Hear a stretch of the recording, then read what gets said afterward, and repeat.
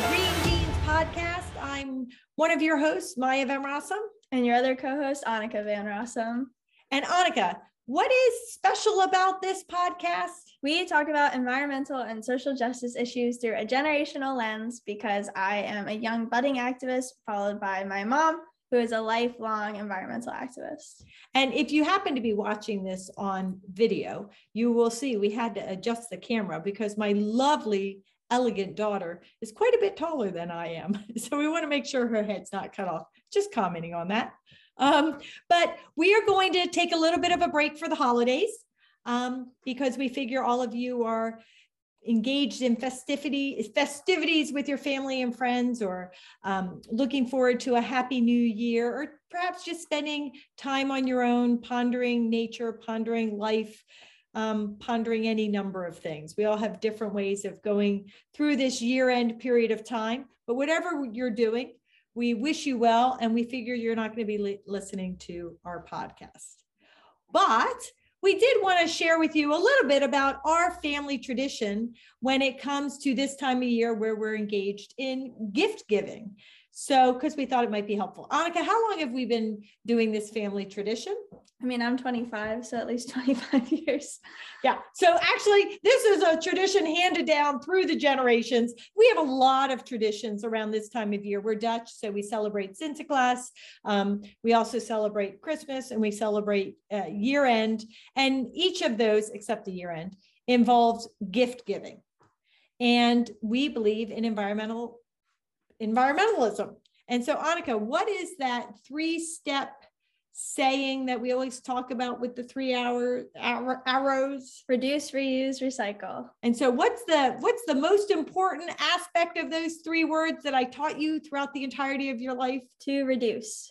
And so when it comes to gift giving, how do we reduce on wrapping? We don't actually tear up the wrapping paper. We just take it and fold it nicely and then reuse it next year. Yeah, carefully take the tape off, or use a knife, or remove ribbons if they're there, and fold it up and put it in a box that we then pull out the next year. And in fact, I lost my mother. You lost your Oma when you were 8 years old, and Annika is now 25. 25. So that was quite a while ago. And it's always wonderfully joyful when I pull out a piece of wrapping paper and there I can see my mother's handwriting from all those years ago. And it's just beautiful, and it's loving, and it helps save the earth. Although, sometimes eventually the paper gets so small or so ratty, it does end up in the fire or in the recycling.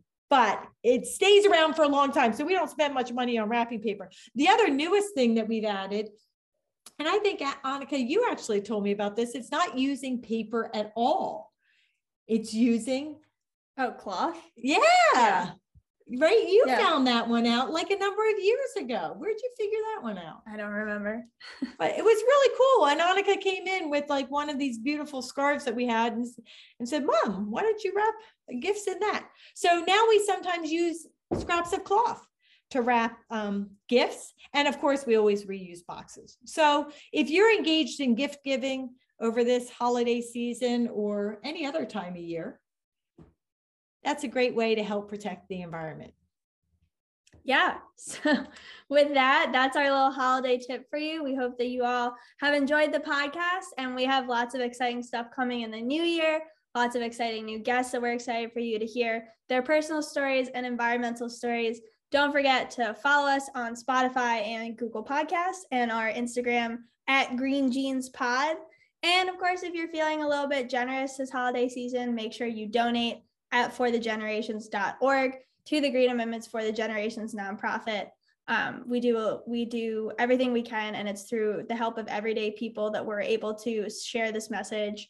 And so consider donating. And if you live in the Delaware River watershed and you care about river and water issues, DelawareRiverkeeper.org is also a very worthy nonprofit organization, worthy of your support.